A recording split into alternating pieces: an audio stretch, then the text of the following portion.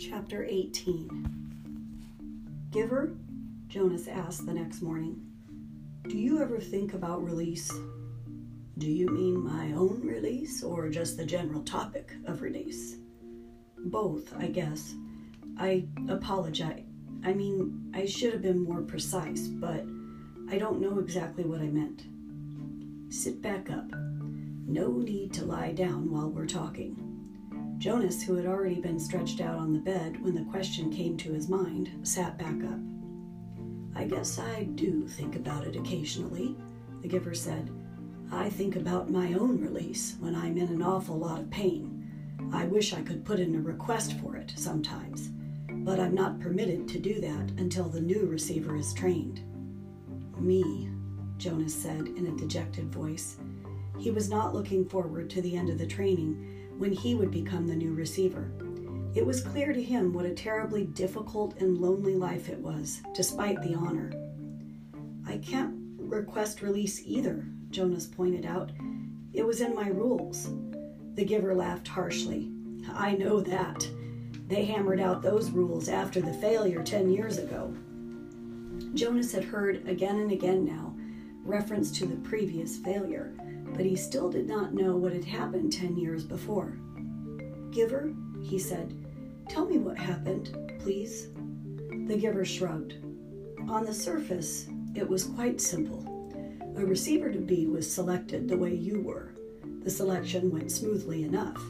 The ceremony was held and the selection was made. The crowd cheered as they did for you. The new receiver was puzzled and a little frightened, as you were. My parents told me it was a female. The giver nodded. Jonas thought of his favorite female, Fiona, and shivered. He wouldn't want his gentle friend to suffer the way he had, taking on the memories. What was she like? He asked the giver. The giver looked sad thinking about it.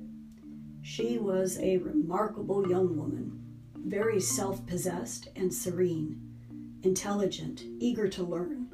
He shook his head and drew a deep breath. You know, Jonas, when she came to me in this room, when she presented herself to begin her training, Jonas interrupted him with a question. Can you tell me her name? My parents said that it wasn't to be spoken again in the community, but couldn't you say it just to me? The giver hesitated painfully as if saying the name aloud might be excruciating. Her name was Rosemary, he told Jonas finally. Rosemary, I like that name. The giver went on. When she came to me for the first time, she sat there in the chair where you sat on your first day. She was eager and excited and a little scared. We talked. I tried to explain things as well as I could. The way you did to me? The giver chuckled ruefully. The explanations are difficult. The whole thing is so beyond one's experience. But I tried, and she listened carefully. Her eyes were very luminous, I remember. He looked up suddenly. Jonas, I gave you a memory that I told you was my favorite. I still have a shred of it left. The room with the family and grandparents? Jonas nodded. Of course he remembered. Yes, he said. It had that wonderful feeling with it. You told me it was love. You can understand, then, that that's what I felt for Rosemary, the giver explained. I loved her. I feel it for you, too, he added. What happened to her? Jonas asked. Her training began. She received well, as you do. She was so enthusiastic, so delighted to experience new things. I remember her laughter. His voice faltered and trailed off. What happened? Jonas asked again after a moment. Please, tell me. The giver closed his eyes. It broke my heart, Jonas, to transfer pain to her, but it was my job. It was what I had to do, the way I've had to do it to you. The room was silent. Jonas waited. Finally, the giver continued. 5 weeks. That was all. I gave her happy memories, a ride on a merry-go-round, a kitten to play with, a picnic. Sometimes I chose one just because I knew it would make her laugh, and I so treasured the sound of that laughter in this room that had always been so silent. But she was like you, Jonas. She wanted to experience everything. She knew that it was her responsibility, and so she asked me for more difficult memories. Jonas held his breath for a moment. You didn't give her war, did you? Not after just 5 weeks? The giver shook his head and sighed. No, and I didn't give her physical pain, but I gave her loneliness, and I gave her loss. I transferred a memory of a child taken from its parents. That was the first one. She appeared stunned at its end. Jonas swallowed. Rosemary and her laughter had begun to seem real to him, and he pictured her looking up from the bed of memories, shocked. The giver continued. I backed off, gave her more little delights, but everything changed once she knew about pain. I could see it in her eyes. She wasn't brave enough? Jonas suggested. The giver didn't respond to the question. She insisted that I continue, that I not spare her. She said it was her duty, and I knew, of course, that she was correct. I couldn't bring myself to inflict physical pain on her, but I gave her anguish of many kinds, poverty and hunger and terror. I had to, Jonas. It was my job, and she had been chosen. The giver looked at him imploringly. Jonas stroked his hand. Finally, one afternoon, we finished for the day. It had been a hard session. I tried to finish, as I do with you, by transferring something happy and cheerful, but the times of laughter were gone by then. She stood up very silently, frowning as if she were making a decision. Then she came over to me and put her arms around me. She kissed my cheek. As Jonas watched, the giver stroked his own cheek, recalling the touch of Rosemary's lips 10 years before. She left here that day, left this room, and did not go back to her dwelling. I was notified by the speaker that she had gone directly to the chief elder and asked to be released. But it's against the rules.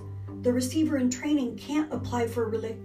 It's in your rules, Jonas, but it wasn't in hers.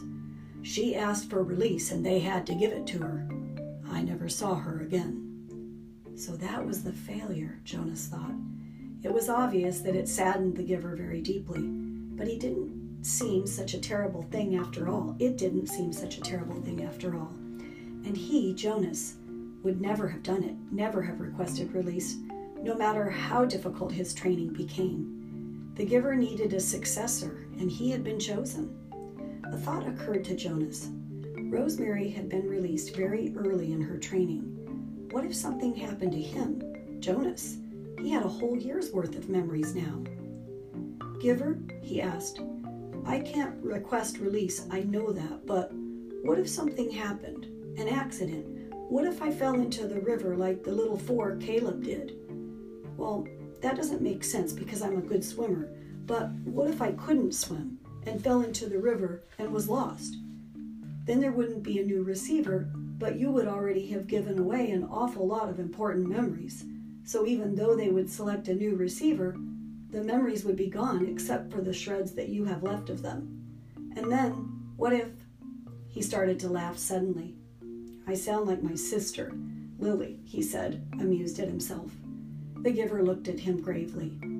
You just stay away from the river, my friend, he said.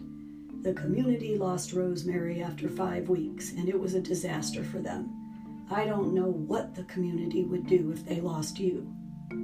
Why was it a disaster? I think I mentioned to you once, the giver reminded him, that when she was gone, the memories came back to the people. If you were to be lost in the river, Jonas, your memories would not be lost with you. Memories are forever. Rosemary had only those 5 weeks worth, and most of them were good ones. But there were those few terrible memories, the ones that had overwhelmed her. For a while, they overwhelmed the community. All those feelings, they'd never experienced that before.